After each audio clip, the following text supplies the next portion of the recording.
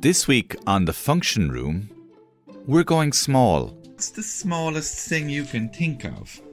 Tiny Piggy! Who's Tiny Piggy? Tiny Piggy's a pig that's I like. He's a little piggy. He's very small, isn't he? And he's your pig. He's my toy pig from when I was small. Ruby, what's the smallest thing you can think of? A fairy. How big would the fairy be? Would it be smaller than an ant? Yeah. Fairies are very, very, very, very tiny. And how many of them would fit in a spoon? Maybe 11 or 12. Yes, even smaller than fairies. And would fairies, would they have tiny computers? Yeah. Would they be really, really small computers? Yeah. Can you... So they can reach. So they can reach, is it?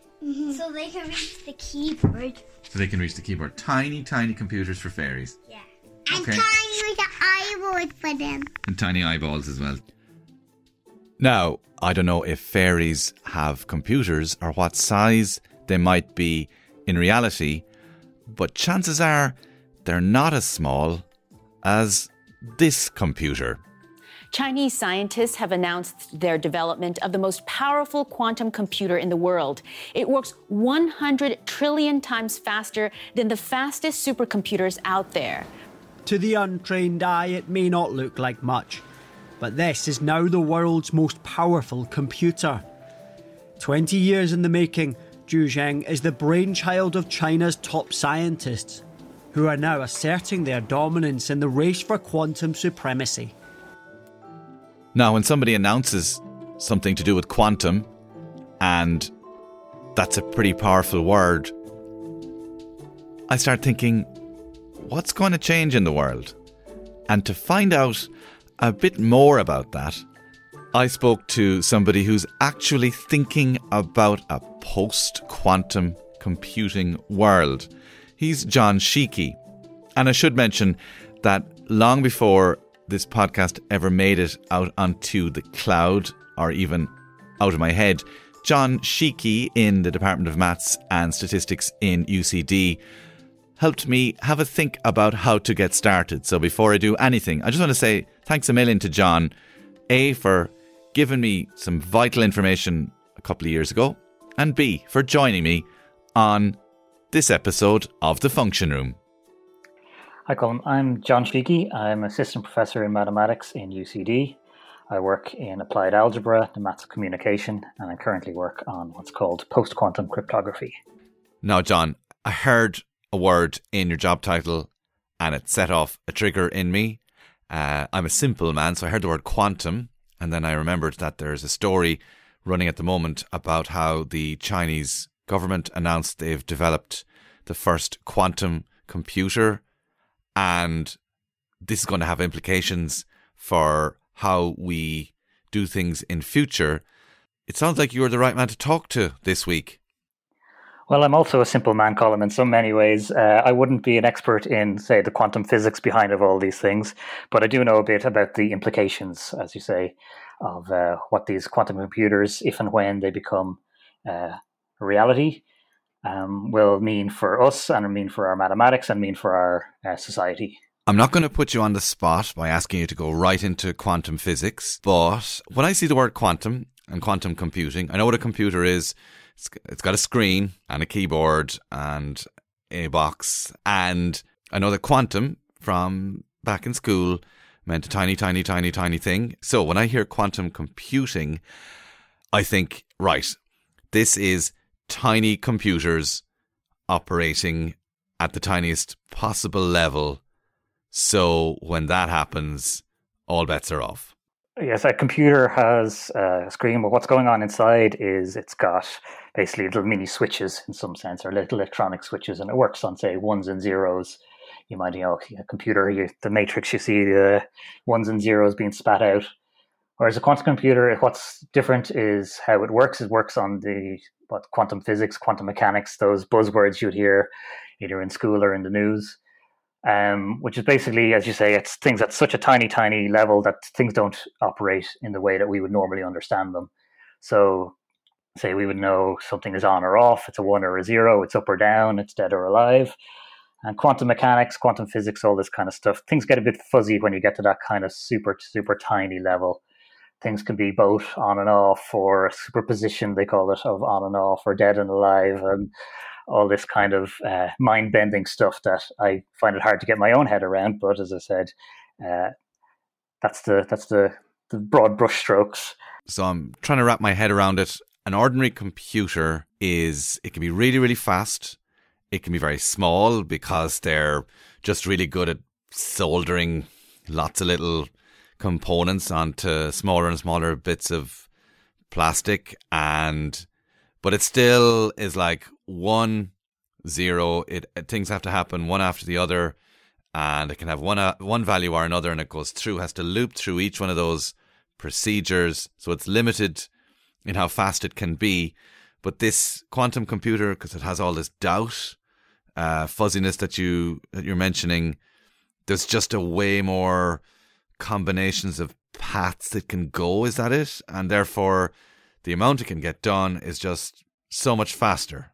Exactly. It can basically do multiple things simultaneously. In effect, is that it can compute things that, as you say, a normal computer would have to do one after the other. It's in some sense it's doing say infinite number of things simultaneously somehow. It's again, this is a physicist would probably throw me out of their classroom for saying such things, but the kind of the effect of it is that it can do things all at once that a computer would have to take millions of years to do.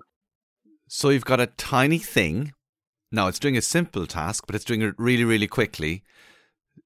Therefore, you could presumably scale it up so that it could do, and it's so small that it would fit on the head of a pin. And then all of these tiny things are doing lots of little calculations very quickly. So therefore, say in the area of, I don't know, climate change, your computer is taking in data from all over, the readings for air pressure up in Mount Everest, the rainfall in a particular square 10 feet in a rainforest in Brazil, the particles per million coming out of a power plant that's burning turf in Offaly. And it's previously would have taken ages to process all that to make any sense of this chaos, but now this computer of these tiny things that are operating really quickly, you can just get it to do like loads of shit. And suddenly calculations that weren't possible before are now possible. Yeah, and it's like, so it's kind of, quantum computers can do specific things really, really well and really, really fast, versus what we call classical computers, i.e. the computers we have now can't. So it's not everything will be faster, or that, just everything is just speeded up, but there are some things that have gone from totally impossible to totally trivial, totally easy. And so they're still kind of figuring out what things will become easy, what things are still going to be hard. It's not just a kind of across the board, this is just a really, really fast computer. It's that there are certain things that this type of computer can do that would just take millennia for a normal computer to do. And one of the things it could do is where you come in as mathematician. You mentioned post-quantum cryptography. So I'm guessing that means when quantum comes along, cryptography is going to have to change, and the things we thought were secret are no longer secret. Exactly, yes. Quantum computers will be able to do some things that normal computers can't, and for some applications that's going to be a great thing. As you say, it can maybe crunch some numbers that we could never do before. For chemistry, it's going to be maybe a game changer. For medicine, in a positive way.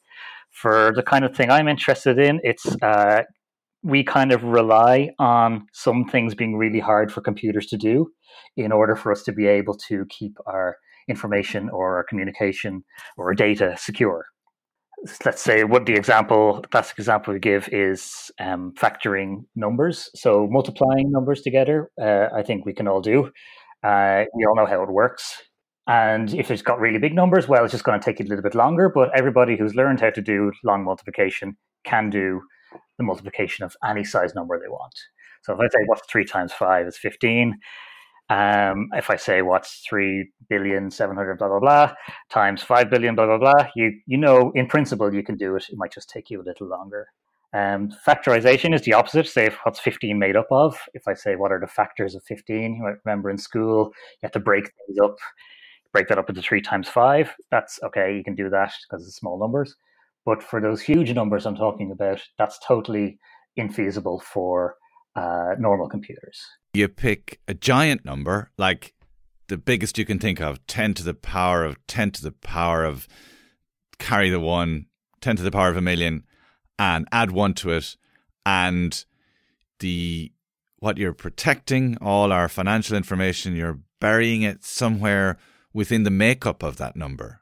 Is that how it works? The way it works is that if you want to communicate with me, so let's say somebody could be listening into this at the moment, so I don't want to say, here's my secret key, because somebody could hear that. So what you would do, I would say, is here's a way to lock a message to me, but only I can open it. So the way to lock it is I'm going to pick 2 big numbers and multiply them by each other, not by myself without telling anybody. And I'll tell you the big, really big number that I get by multiplying. By really big now, we're talking like, say, 200 digits or something. So it doesn't even have to be off the scale. It's like you can write it on a page. So if I tell you the 2 numbers multiplied by each other, you can then send me a message using that number to lock it somehow, whatever way that may be. Again, we use some very fancy maths. Actually, not that fancy, but some, say college level maths to do that. But only I'm able to unlock it because I have those 2 numbers that I used to multiply by each other to get that big number. So I can unlock it using the factors. Anybody can lock it using the multiplication of the 2 factors.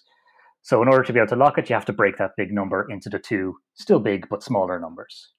So I send you over this message. The locking mechanism is this giant number. Yeah, which everybody knows. Anybody listening in will see. But separately to this, have I established a connection, like snuck you over the 2 keys?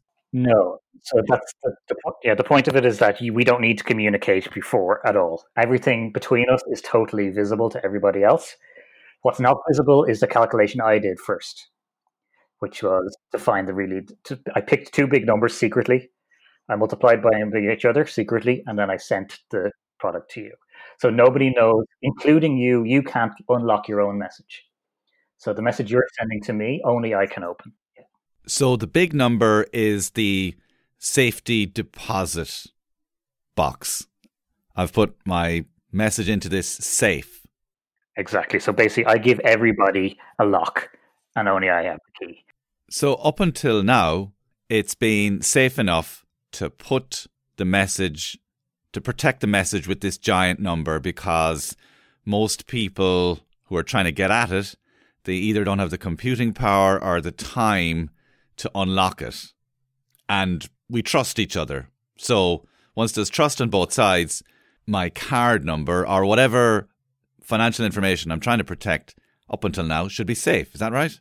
Yeah, so we're making the assumption that nobody knows a quick way of unlocking this. The only way to do it is with the secret information that I have.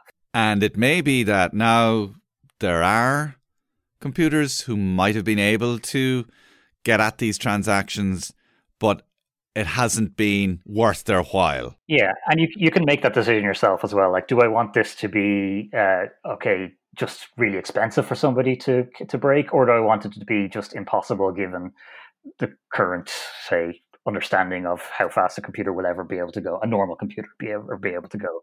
I could make it so that it would take you having all the computers in the world the length of the age of the universe in order to break it. And slight diversion here, but is this what happens with crap passwords? Like, so some passwords are obvious, but the big problem with them is that they're not long enough. Exactly, yeah. And when they're not long enough, there actually is time to crack them. Yeah. But all of this is some stuff that could be technically possible, but is there time? Is there enough universes of time to crack it? Yeah, like if you have to guess every 4-digit pin, okay, you've got 9,999. Okay, you just got to be patient. If you got an 8 digits where you got letters, it's going to be more. And if you got a 400-digit thing, good luck to you. Right, we've set the scene. The Chinese, a great bunch of lads, have at least experimentally said they have made this advance quantum computing. They can do lots of things very quickly. And if used for good, then you could be, I don't know, curing cancer because you can figure out which cell is going to mutate, or you might help fix climate change by modelling the climate. But if it gets used by Lex Luthor, it's potentially going to unlock every secure financial transaction on the planet. Or is that just doomsaying? So the good news from the doomsaying is that the computer that has just been announced, was it today or yesterday? That's for a very specific task. So quantum computers, okay, they have this idea that if we can make this thing, we can do all these good or bad things, but they're very difficult to make. So what they have done in this case is to make a very specific thing that can do one job, basically. And they can do that job amazingly. And I think the story is 100 trillion times faster than the world's most advanced supercomputer or something like this. But that's one thing it can do. It's not, say, an all-purpose computer. If you think back maybe, well, before our time maybe, to the first computers, they could do one thing. You'd buy a computer that could calculate numbers, or you'd buy a computer that could do a specific thing. And then programmable computers came along where you get a general purpose computer like we have now. You just buy a computer and it can do whatever you want. So this computer is very, let's say, niche to a specific task, and that task is not going to render our credit cards insecure yet. What it does mean, though, is that the technology is advancing, and it's advancing quite quickly. So at some point, there will be a computer that can break this cryptography that we rely on, and various other types of cryptography, not just this big factory numbers, which is just one single example. But a good few of the things we use it's a matter of time rather than when rather than if. That's going to be broken, and this is an example of the speed that these things are happening. So maybe I read in 2001 they figured out how to factorize 15. In 2012 they figured out how to factorize 21 using quantum computers. So okay, we're pretty safe so far. I think a person could have done that. But here's what they're talking about here is what they call quantum supremacy, which is basically proving that you can build a quantum computer that can do something that a normal computer just can't. Okay, so that's the Rubicon that's being crossed. Exactly. So it's not specific to this task yet, but there are the general purpose ones are advancing quite quickly as well, and these specific purpose one seems to have made a quantum leap. It was inevitable. I'm glad you got to say that. Sorry, I'm sure you were saving that one up, or maybe you used it in the intro already. But no, you have. You've now laid claim to it.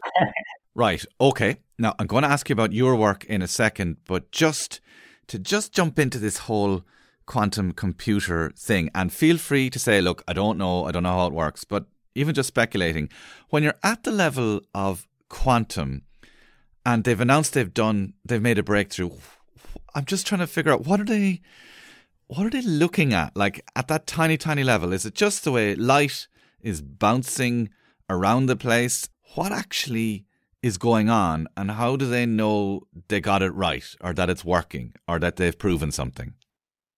Yes, what I understand, well, for the moment, because I guess they're still, building these things, the actual box is gigantic, relatively speaking, because it's like, remember old computers, they were the size of a room and so on. So quantum computers are kind of at that level where the actual machinery to make this actually work is gigantic, but the actual thing doing the computation, as you say, it's like a single electron or a single photons, a piece of light, the charge of an electron, or what's called the spin of an electron, all these kind of little teeny tiny physical properties of the smallest things there are.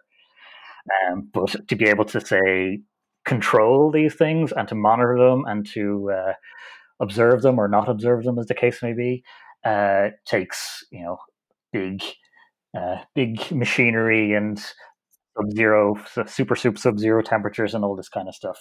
But yeah, the actual thing that's doing the computation is as small as it can get. Whereas the things, say, in our computer, they're pretty damn small at the moment, but these are, the next level of smallness.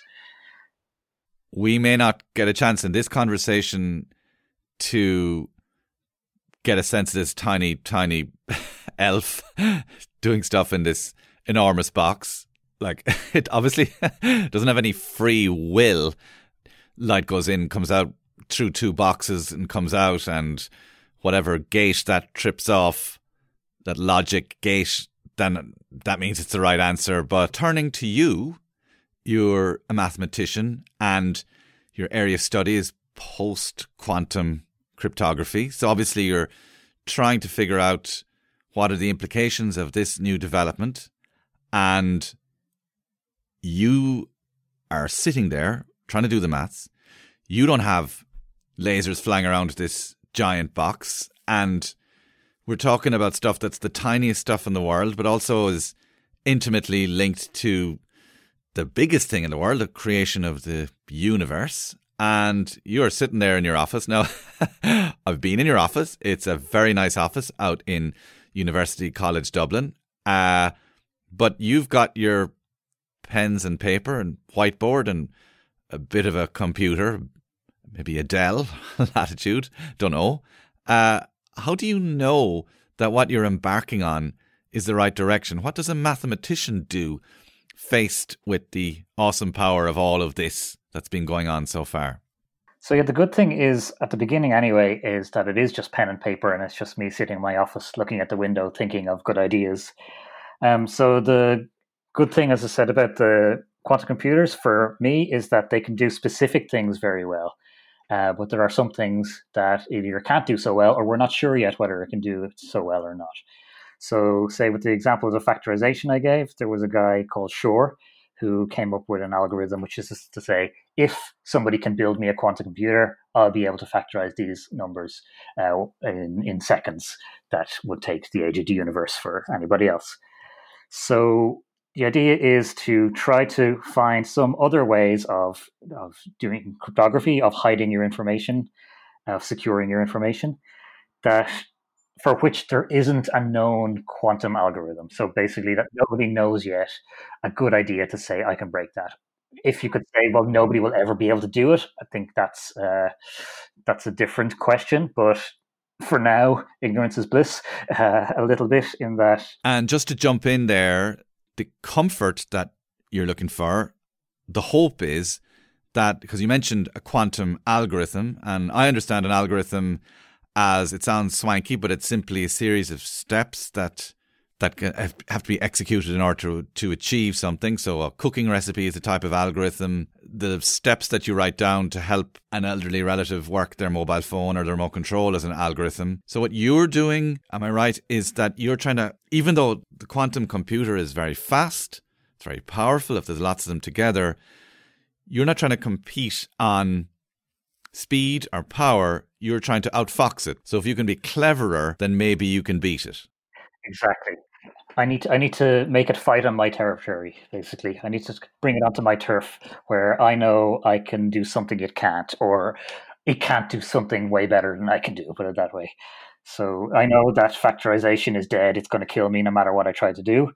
So I'm going to move it to a different part of maths where it, at least as far as we know, doesn't have an advantage, or the advantage it has is far smaller. So it's going to take 1 trillion years rather than 2 trillion years, which, okay, I'm still happy with that, rather than 5 seconds. Okay, and without blowing my limited mind completely, can you give me an idea of where are the mad places in maths you might hide the information now? Say, if the analogy is that you can no longer put the key under the flower pot, burglars know where to find it and will break into your house. But if you dug under the roots of a tree or whispered the answer to the wind, you could hide it there. Where are you talking about in terms of new maths or new ways of doing maths to outfox the algorithm, to outfox the quantum? Yeah, so there's a few different places at the moment that people are, let's say, confident are say quantum secure, i.e., there isn't going to be a catastrophic failure once a quantum computer comes around. And just to throw out the names, we'll worry about them another time. But it's just things called lattice-based cryptography, code-based cryptography, multivariate cryptography. So these are just kind of three areas where, and again, we aren't sure for certain that a quantum computer can't do better. Eventually, somebody might have some idea, but it's the fact that people have been trying this for a long time, and that's kind of how cryptography works on trust. Is that like, okay, we assume based on the fact that we've tried and failed that this is going to be hard for quantum computers. So the one I work in is what's called code-based cryptography. Okay, code-based. That somehow feels familiar to me because everybody talks about coding and encoding and cracking the code. And even this week, did they find like an Enigma machine? And wasn't the Enigma machine that was what the Nazis had? And then it was the code was cracked. Exactly, yeah, and the movie The Imitation Game was about that and so on, and it was kind of a very important part of the war. So, yeah, it's kind of, the naming's a bit awkward in that, I guess when you're doing that, when you say encoding and decoding, I guess technically we would call it encrypting and decrypting and so on. So kind of in maths anyway, the kind of maths I work in, we call coding is a way of can be able to communicate efficiently and being able to correct errors. And whereas in cryptography is being able to communicate securely. So let's say if we have a CD that has a scratch, you want the reader to be able to say, okay, there's a scratch there, but I can still figure out what was supposed to be going on here. We're talking to each other on this website that records my audio and your audio, Zencaster. And you need to be able to trust that the stuff that you hear is what I said and vice versa. So am I right in saying that my coding theory is what makes us trust each other, that any errors between what I said and when it wobbles down the fiber optic cable and gets to you, that they will be corrected and the words I say are the words you hear? Does that make sense? Am I getting that right? Yeah, so in lots of ways, actually, in fact. So, firstly, just the way it's getting from me to you is that, okay, the computer's taking it in, it's turning it from, say, pitches and tones and volume into a strings of ones and zeros, because that's what it understands. So that's encoding. That's just transferring the information from one thing into another. Then it's sending it over through the air or through wires or however these things work, and then it's coming back to you. And in there, it's going to have some errors, inevitably, and the computer is going to have encoded it in such a way that if and when those inevitable errors happen, it can fix them, and you'll actually hear what I intended to say, more or less. And actually, is there a concrete example of that even happening as we speak now? Because sometimes when I hear you, there might be a little bit of a distortion in real time on the line, but I have a feeling when I listen back to it, it'll sound perfect. Like, is there error correction going on in instantaneous retrospect, so that where there was a wobble in your voice, like a lump of John words arrived in a little bit later, a little bit early, and it just gets smoothed out in the error correction? Obviously, it's not the words are being moved around, but it's the ones and zeros. Is that right? Is that happening as well too? Again, I don't know exactly how these things work and voice and so on, but say it's receiving what it interprets as, say, voice, and then it might hear a buzz, and it's like, okay, that's not a voice, so I can cut that out, something like that. Again, it's this is, say, engineering and stuff that wouldn't be on my territory, but I would actually just give a very quick example of what you'd error correcting coding. Say if we're on the phone line and the phone line's a bit terrible, and I'm trying to read out a phone number to you, or I'm trying to give you my name, spell my name. So I'd repeat myself a couple of times, or I would say T for tango or something like that. And that's a code. That's basically, it's tango is a lot longer than T. I'm adding what's called redundancy. I'm saying more than I needed to. so that you can figure out, even if you missed the t, you'll get the ango and you'll figure out, hang on, you probably said tango there and you probably meant T. Yeah, so because our brains have been programmed to recognize that call sign from, I don't know, watching films with cops talking to each other, or even when we're on the phone spelling out her name and desperately trying to think of a word beginning with T. Like, we have those codes stored ourselves. And I know this isn't coding theory, but even if you're talking to somebody and you didn't hear what they said, but then your brain seems to understand something that it misheard a few seconds later, just because it has like a list of words that it might be a bit like. So it's something similar going on there, yeah? Yeah, and that's what the mathematics is trying to mimic. Basically, is what we can do naturally. It's like, hey, here's a bunch of correct words, and here we're going to put them far enough away from each other in some sense, so that if a little mistake happens, you'll figure out, well, what did you really mean there? Okay, and we'll come to what you're doing next.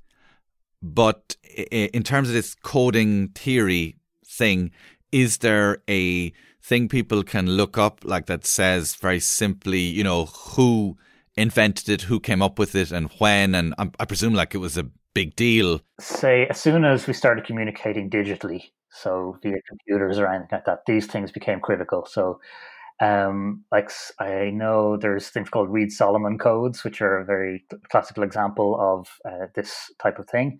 And they were used, they're used, as I said, in CDs. I believe they were used in, say, the computers they used for sending astronauts into space and so on. So there they really needed things to be accurate.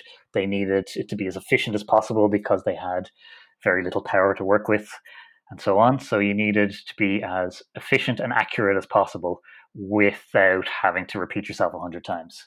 Now, you are using this to hide stuff, using coding theory to encrypt things, to hide it in a different place from these theoretical, really powerful quantum computers. So we've been studying this coding theory for, I guess, you say 50 years, 70 years, whatever.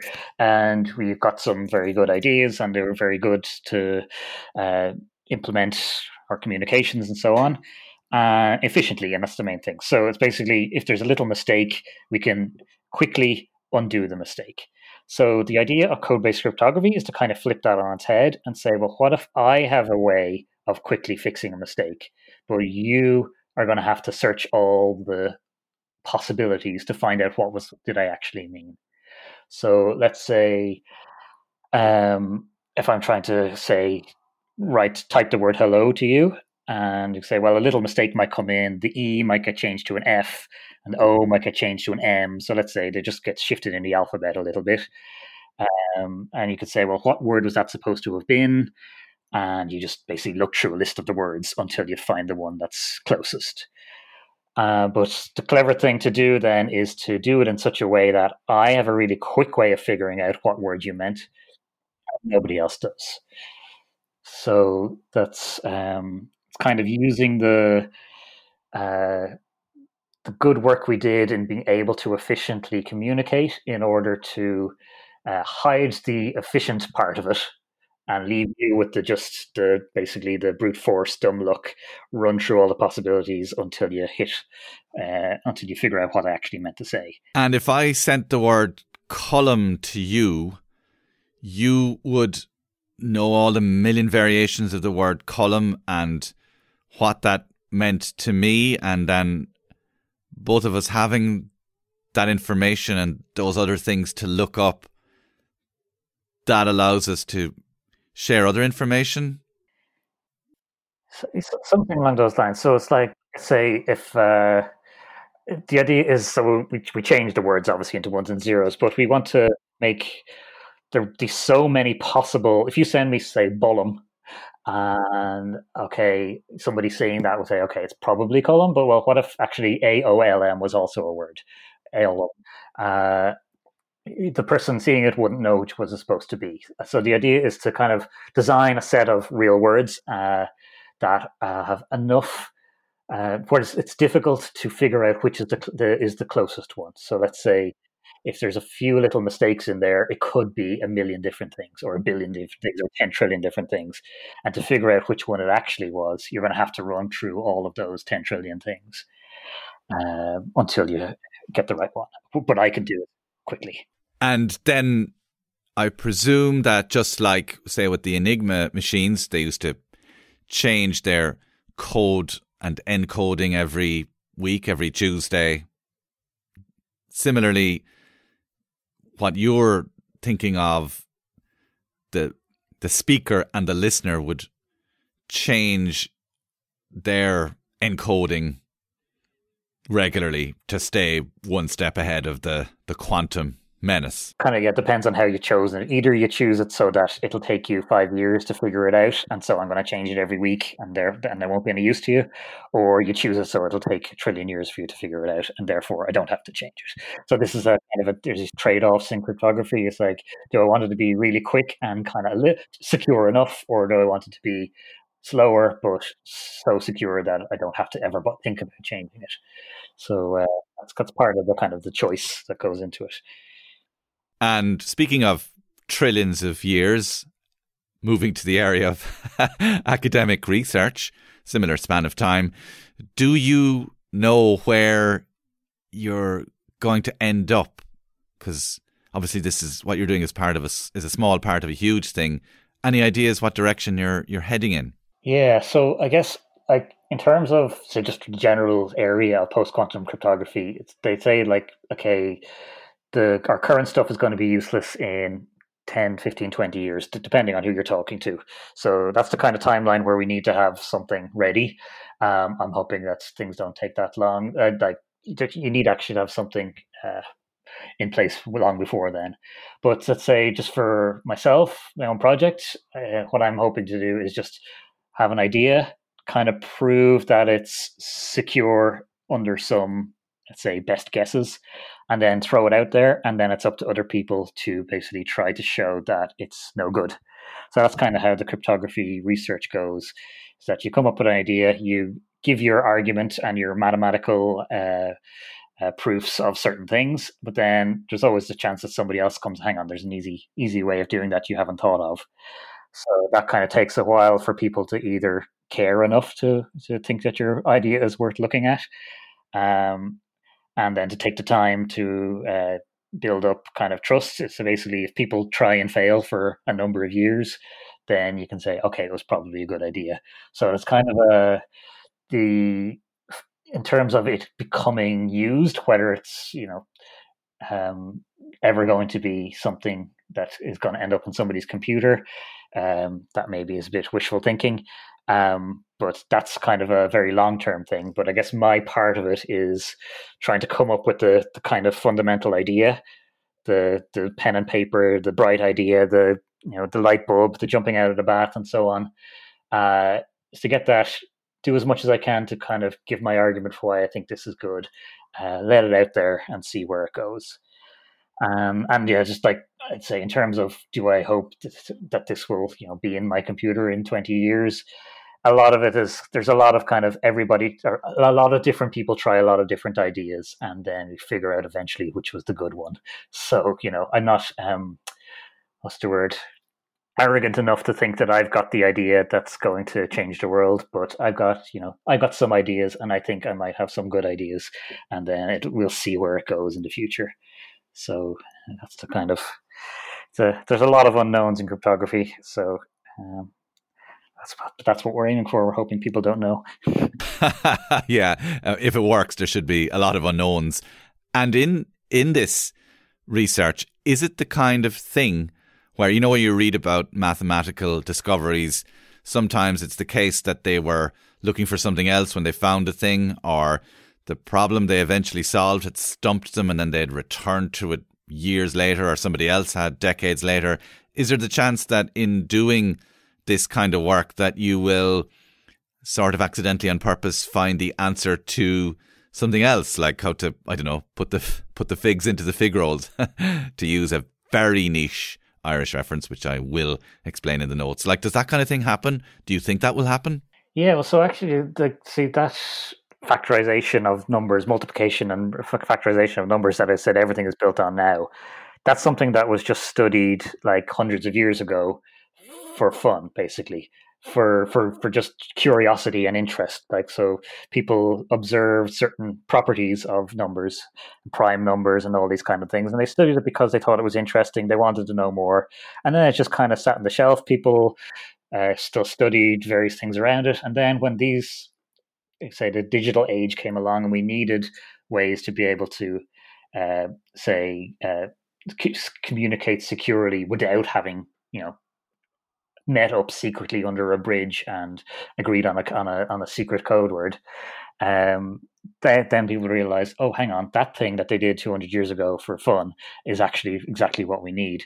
And it's kind of similar with this code-based cryptography. Coding theory was studied for one reason, and now it's like, well, actually, hang on, if we just think of this from a different perspective, this could be very good for another reason. And it's like kind of what I do in pure mathematics is just kind of study things for their own sake. And I was never really focused on cryptography or anything like that until quite recently. And I was just, okay, these things I'm studying seems to be getting some traction in this cryptography area. Maybe I should look into that a little bit. Maybe I could see if I have any ideas. And that's how I ended up over here. So it's kind of, you study things for their own sake, for their own interest, to entertain myself and keep myself busy in my office. I'd say looking at the window, but have you seen my office doesn't actually have a window?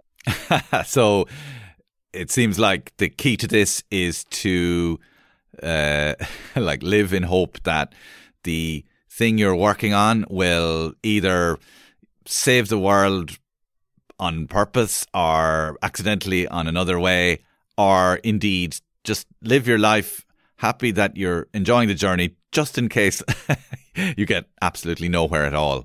I kept myself off the streets for a while, and that's the main thing. But yeah, these things take time. Say it could be 100 years, could be 40 years until some bright mathematical idea actually ends up, changing the world or having an impact on, say, the regular world. But we just got to be happy with that and do our thing, and eventually, maybe not, will be useful. Well, I'll keep an eye out for Sheiky's law anyway, just in case. John Sheiky from the Department of Mathematics and Statistics in UCD, thank you so much for your time, especially at short notice, and especially in this very important time in your and your partner's life. How old is your little child now? 8 weeks yesterday.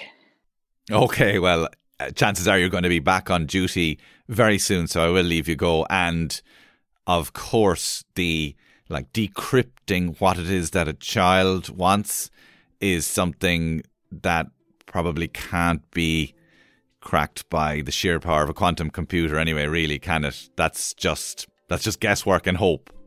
If you have an algorithm for that now, Colin, I will buy it off you for all the money in the world. What does that cry mean? Well, all I could do is that very cliched, well, when I was a father kind of thing. And that, unfortunately, is an algorithm that only works in that one period of time for that one child. John Sheiky, thank you so much for your time. Thank you. That's it from the function room this time. Huge thanks to John Sheiky at the Department of Maths and Stats, and best wishes to him and his family at this very important time.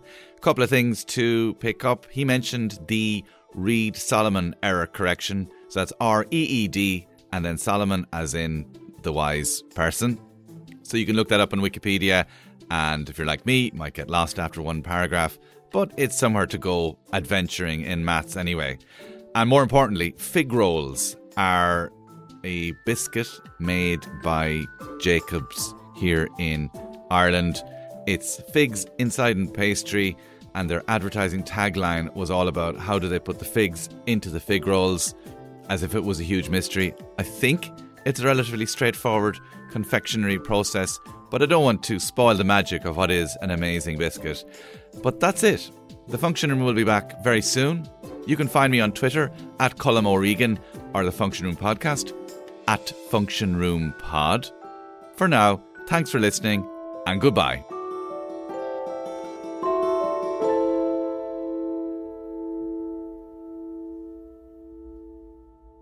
They have little schools in your computer.